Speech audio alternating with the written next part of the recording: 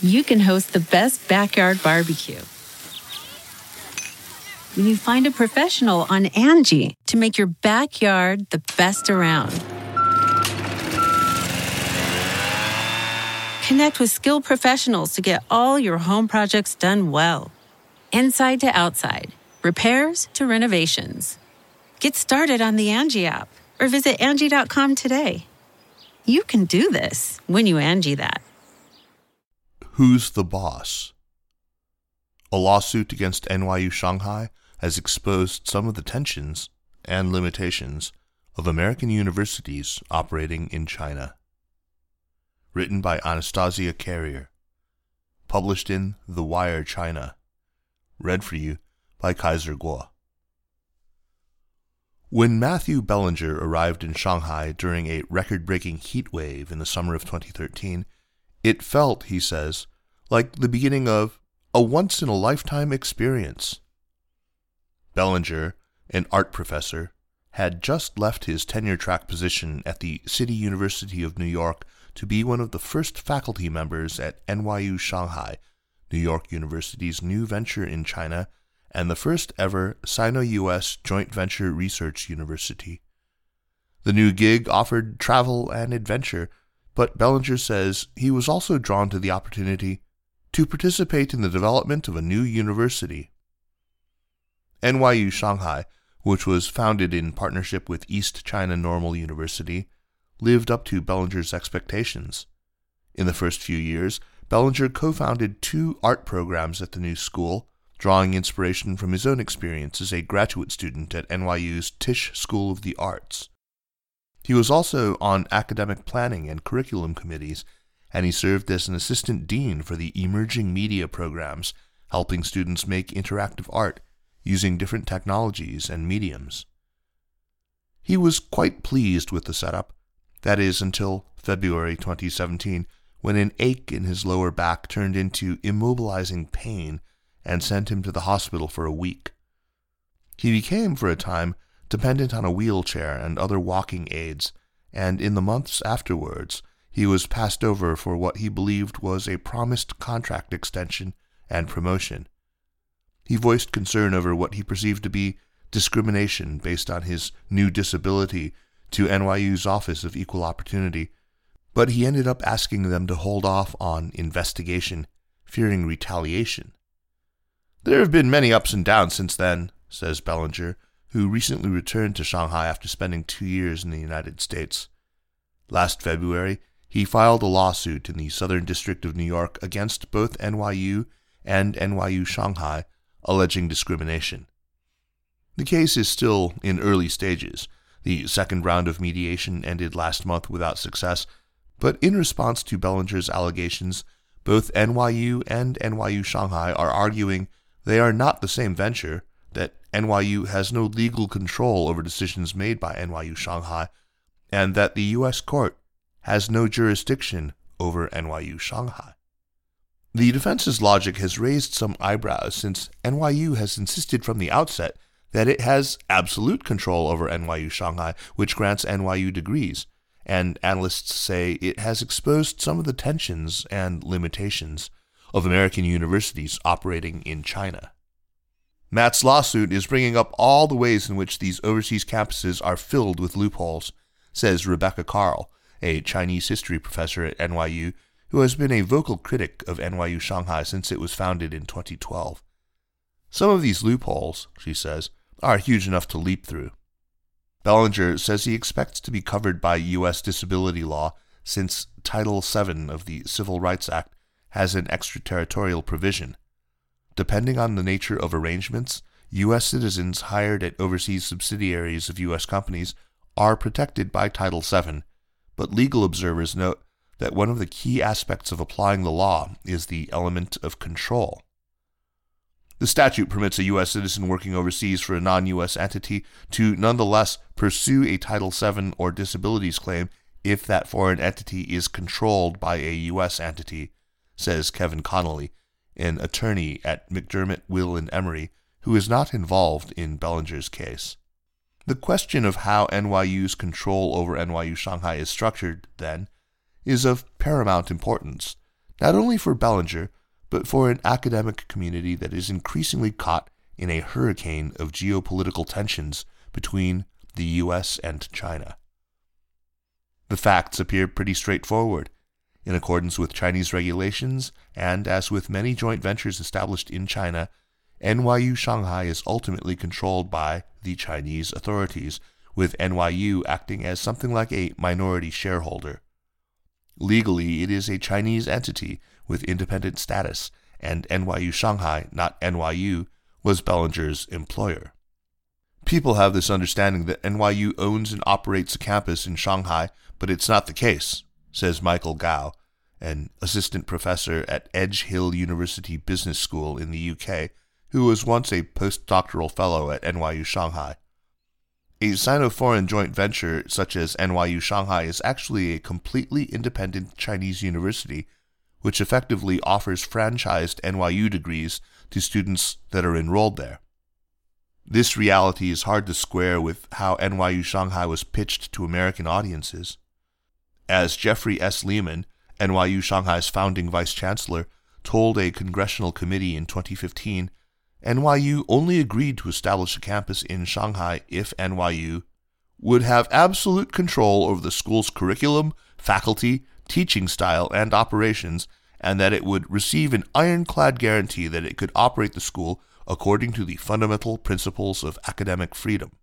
At the time, Lehman was mostly addressing Congress's concerns about China's influence on academic freedom at American universities, but Bellinger's lawsuit has highlighted what some say is a contradiction in Lehman's promise. If the Shanghai venture does not have to abide by U.S. laws and regulations in one area, for example, Bellinger's employment, then can NYU really claim to be in full control of NYU Shanghai? When NYU needs it to be, it's fully their campus, but when they need protection, then it's really not their campus, it's a foreign entity, says Jason E. Lane, Dean of the College of Education, Health, and Society at Miami University in Ohio, and an expert on international branch campuses. They want to play both sides. Mr. Bellinger's case is entirely without merit, NYU Shanghai said in an official statement to The Wire. He was not subject to discrimination of any kind. Mr. Bellinger is an employee of NYU Shanghai in China. Accordingly, any employment claims he may bring are supposed to be litigated in Shanghai under applicable Chinese law, not in New York under American law. The legal issues are unrelated to NYU's academic decision-making authority at NYU Shanghai, which has continued unimpeded since its founding. Despite this gray area, supporters of NYU Shanghai maintain the campus represents both a symbolic achievement and a tangible, real-world benefit. It is, after all, one of the last remaining bridges for meaningful interaction between two countries increasingly at odds.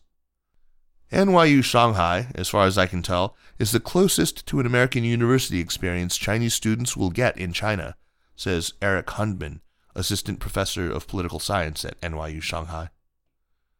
The question Bellinger and others are asking, however, is if being close to an American university standard is good enough. Crossing boundaries. New York University Shanghai first opened its doors to students amidst a series of biblical-like calamities. The fall of 2013 saw rainstorms and floods that made international news, and the semester ended in December under a cloud of thick gray smog that many in the community referred to as airpocalypse. Nevertheless, the campus was founded with a distinctly optimistic and forward-looking mission. John Sexton, NYU's president from 2002 to 2015, first explored the idea of opening a Shanghai branch in 2008 after a trip to China, and a 2011 article in the New York Times described his vision for it as a modern version of the Italian Renaissance. The idea, Sexton told the Times, is that in a century where more and more people, as well as ideas, are operating beyond national boundaries, the professoriate and the talent class will be highly mobile, he said. As the vision started to become a reality, Sexton turned to his friend Lehman for advice. Lehman, who had once been a clerk to U.S. Supreme Court Justice John Paul Stevens, had roughly a decade of experience building academic partnerships between American and Chinese higher education institutions. While he was a dean of Michigan Law School from 1994 to 2003, he arranged for several law professors to go to China's Peking University for a summer. He also pushed for closer relationships with China during his brief stint as president of Cornell University from 2003 to 2005. By the time Sexton reached out to him, Lehman was living in China, serving as dean of the Peking University School of Transnational Law, a school that he helped found. When I first moved to China in 2008, I believed it was going to become the most important partner to the United States in the 21st century, Lehman, who is now 65 years old and lives in Shanghai, tells The Wire. That conviction, which ultimately drew me to NYU as NYU Shanghai's founding vice-chancellor, has been with me for a very long time. NYU was not the first American university to establish a presence in China. In 1986, for instance, Johns Hopkins University opened the Hopkins Nanjing Center, which helped pioneer joint studies programs. But Lehman says he and Sexton wanted to do something relentlessly experimental and relentlessly different. He said NYU negotiated absolute control over the design of the programs as well as the choice of curriculum and faculty, and promised to offer the high standards of an American education in China and even award to Chinese graduates the same NYU degrees that U.S.-based students receive in Shanghai. The exact conditions of the arrangements were never made public, but NYU Shanghai became the first American university to receive independent legal status from China's Ministry of Education, an arrangement that Duke University soon mimicked with Duke Kunshan University, a joint venture with China's Wuhan University.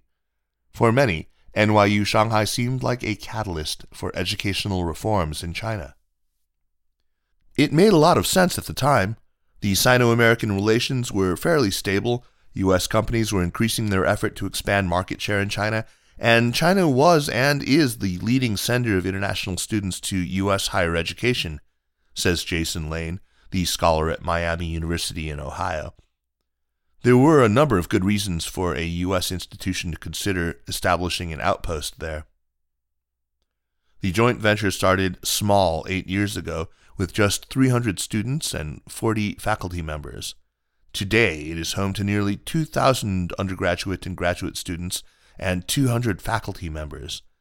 Its student population approximates the control structure, with about 51% of the student body from China and the rest from overseas, mostly the United States. With 19 majors offered, ranging from interactive media arts to neural science, tuition costs roughly $54,000 for international students and $32,000 for Chinese students, which is government subsidized. The faculty is largely selected by NYU in New York. Bellinger, for instance, says he was interviewed for his NYU Shanghai position by a senior provost at NYU. Some critics, though, suspect professors are also screened for loyalty to the cause before sending them to Shanghai. For instance, Carl, the Chinese history professor at NYU, says she applied several times to teach at NYU Shanghai, but has been rebuffed. They are clearly under some sort of pressure, both their own pressure but also pressure from elsewhere, to construct a very lockstep, congenial sort of place, Carl says. Congenial to the extent that everybody agrees with whatever they're doing. Lehman, though, says he often invites critics to see the Shanghai campus for themselves. Representative Chris Smith, Republican of New Jersey, who presided over the 2015 congressional hearing, went on a visit and gave a speech criticizing China at an event at NYU Shanghai. Notably, however, some of NYU New York's most distinguished experts on China, such as the legal scholar Jerome A. Cohen, have not spoken or been involved with NYU Shanghai. The university insists, though, that many other distinguished scholars, including Joanna Whaley Cohen and Chen Jian, are full members of the NYU Shanghai faculty. Moreover, There are tightrope aspects of operating an American-style university in the middle of Shanghai. Students might be safe on campus, but once they step off campus, they are in a nation ruled by the Communist Party, where censorship is the norm and Western-style academic freedom is unwelcome. Some students say they are drawn to NYU Shanghai for precisely this unique experience. Kevin Orellana, an American, decided to apply to NYU Shanghai because he believed it would help him stand out during a job search. He graduated in 2019 after 4 years at NYU Shanghai with a major in computer science and is now a software engineer in Seattle. My experience was that in the classroom you can say just about anything you want, and you can ask any questions you want. The school is very tight-knit. We were all cognizant of the fact that we wanted to create a space where people could say just about anything, he says. Classroom topics, Orellana says, included typically controversial subjects in China, such as Taiwan, Chinese censorship, and the Great Firewall. He doesn't recall anyone saying they felt uncomfortable or censored talking about taboo topics, but he also notes that that doesn't mean it never happened. I wouldn't be surprised if there's a trend, he says, about self-censorship among Chinese students. The NYU Shanghai staff and students enjoy free access to an uncensored internet while on campus, but in at least 2 cases, textbooks arrived on campus with blacked-out text, according to a student publication. In each case, NYU Shanghai quickly resolved the issue and distributed proper textbooks. And both supporters and critics say self-censorship is likely. One of the general dynamics in the Chinese system, and at Chinese universities in particular, is that there's a lot of reporting on other students for making inappropriate statements or things like that, says Hundman, who teaches at NYU Shanghai. And there has been a general sense that students are more concerned about that on our campus. Over the years, NYU Shanghai has also been criticized for a lack of transparency about its finances and signs that it has buckled under pressures from the Chinese government. Just 2 months prior to NYU Shanghai welcoming its inaugural class, for instance, NYU revoked a fellowship for Chen Guangcheng, a blind activist and barefoot lawyer whose remarkable escape from China in 2012 grabbed international headlines. Chen later accused NYU of letting him go to appease the Chinese government. NYU denied this, saying the fellowship, which the legal scholar Jerome Cohen helped arrange, was always supposed to be just 1 year. The exact financial relationship between NYU and NYU Shanghai has also drawn scrutiny. According to NYU's 2019 financial overview, cross-campus financial benefits from the global network model include direct reimbursement from NYU Abu Dhabi and NYU Shanghai for faculty expenses and management fees totaling approximately $21 million per year. NYU Shanghai denies that it pays any management fees to NYU. According to Yaxue Cao, founder and editor of the Washington, D.C.-based nonprofit ChinaChange.org, and who testified at the 2015 congressional hearing, the Chinese government essentially bankrolls NYU Shanghai through its support of East China Normal University. She also cited a 2014 statement from NYU's President Sexton, saying a group of donors had pledged $1 billion to help support NYU Shanghai over the next 5 years. Our institutions fall into China's trap for a bit of pocket money and to their own detriment in the long run, she says. That's shameful and, should I say, stupid. Michael Gao at Edge Hill University, however, thinks it's unlikely that NYU generates any profits from NYU Shanghai, since Chinese regulations usually don't allow it. The only possible way they can cover costs is if there's some kind of provision for this in the joint venture contract, for example, for degree design approval, he says. The contract has never been made public, but in Lehman's congressional testimony, he said that NYU doesn't profit financially from NYU Shanghai. It is designed to operate as a tub on its own bottom, neither subsidizing the rest of NYU nor being subsidized by the rest of NYU, Lehman says. Indeed, from the outside at least, NYU Shanghai appears to be thriving, For the fall semester, the school plans to move to a brand new 1.2 million square foot campus designed by the renowned architectural firm Kohn Pedersen Fox. It's spectacular, and it's innovative, says Lehman. The design is about crossing boundaries of all kinds, crossing intellectual boundaries, departmental boundaries, cultural boundaries. We just can't wait to move in. Boiling point. Lehman's optimism for the future paints a stark contrast to some of the international schools that have, in the past, announced a partial retreat from the country. Harvard University, for instance, relocated its Chinese language program from Beijing to Taipei, pointing to worsening geopolitical relations between the two countries and a perceived lack of friendliness from the host university as reasons. Several British private schools with branches in China are also reportedly leaving because they fear that stricter limitations on international education by the Chinese Communist Party will constrain what they can teach and result in decreased education quality and a potential risk to their reputations. Westminster School, for instance, pulled out from a project that would have built 6 schools in China by 2028. I think any university that is from a democratic country that is used to operating with real independence fundamentally has to give up some of that independence in order to have a campus or joint center inside mainland China, says Sophie Richardson, the China director at Human Rights Watch, which put out a code of conduct for academic institutions operating in China. Still, the decision to retreat, Richardson says, is not an easy one for schools to make. It's hard to argue for shutting off what may still be a far more open environment than what would otherwise be on offer to people. The desire to provide a cosmopolitan, robust academic experience inside the mainland is an unimpeachable goal, but there's a reason it's really hard to do. Observers note that since NYU Shanghai and other Western universities entered China, the country and its relationship with the outside world have changed significantly. In 2013, news about an internal CCP document called Document Number 9 broke. The document listed 7 dangerous Western values, including democracy, human rights, and the freedom of press, and called on party members to be vigilantly resistant to infiltration by outside ideas.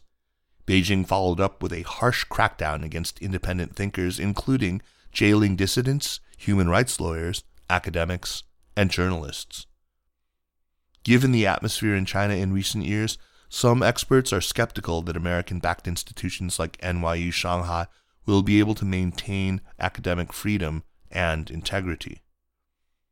When these joint campuses are started, there is a real effort to try to mimic the curriculum of the home campus as much as possible, but it's never going to be exactly the same because context matters, says Lane at Miami University. There's going to be differences between Shanghai and New York. Eventually, you're changing the curriculum to adapt to the local demands. These adaptations, Lane says, are often reasonable and expected.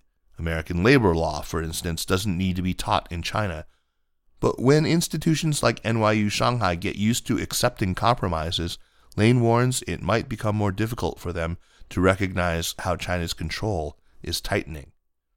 What might end up happening is that campuses might be more willing to accept some of those restrictions because they've been there for 10 years and have a significant commitment to that institution, says Lane. Whereas if those restrictions had been in place at the very beginning, they likely might not have agreed to them. In other words, NYU Shanghai could end up like the boiled frog. It never would have jumped into boiling water, but after crawling into tepid water, it may not realize it's getting hotter. When asked about censorship, Lehman insists that academic freedom was always an essential condition for NYU Shanghai. Everyone understood from the beginning that if NYU Shanghai could not safeguard academic freedom within our community, we'd shut down and go away, Lehman says. Even though Matthew Bellinger's disability lawsuit isn't about academic freedom, it has laid bare just how difficult simply shutting down and going away would be. In the administrative structure of NYU's global network that the defense submitted, It shows that NYU Shanghai leadership reports to NYU's president, Andrew Hamilton, and is below NYU Shanghai Chancellor Tong Shijun. Tong, however, does not report to Hamilton, and as the head of a Chinese institution, Tong is the party secretary and ultimately appears to have control over the institution and answers to the Chinese Communist Party. NYU's lack of control over NYU Shanghai in this regard is analogous to that of a minority shareholder, NYU's General Counsel wrote in 2020 to the U.S. Equal Employment Opportunity Commission. What remains to be determined, Lane notes, is if this is a legal argument to protect NYU from a lawsuit, or if, he asks, it is indicative of a larger shift that has been occurring because of changes in China, where NYU views its home campus's influence over the Shanghai campus dissipating.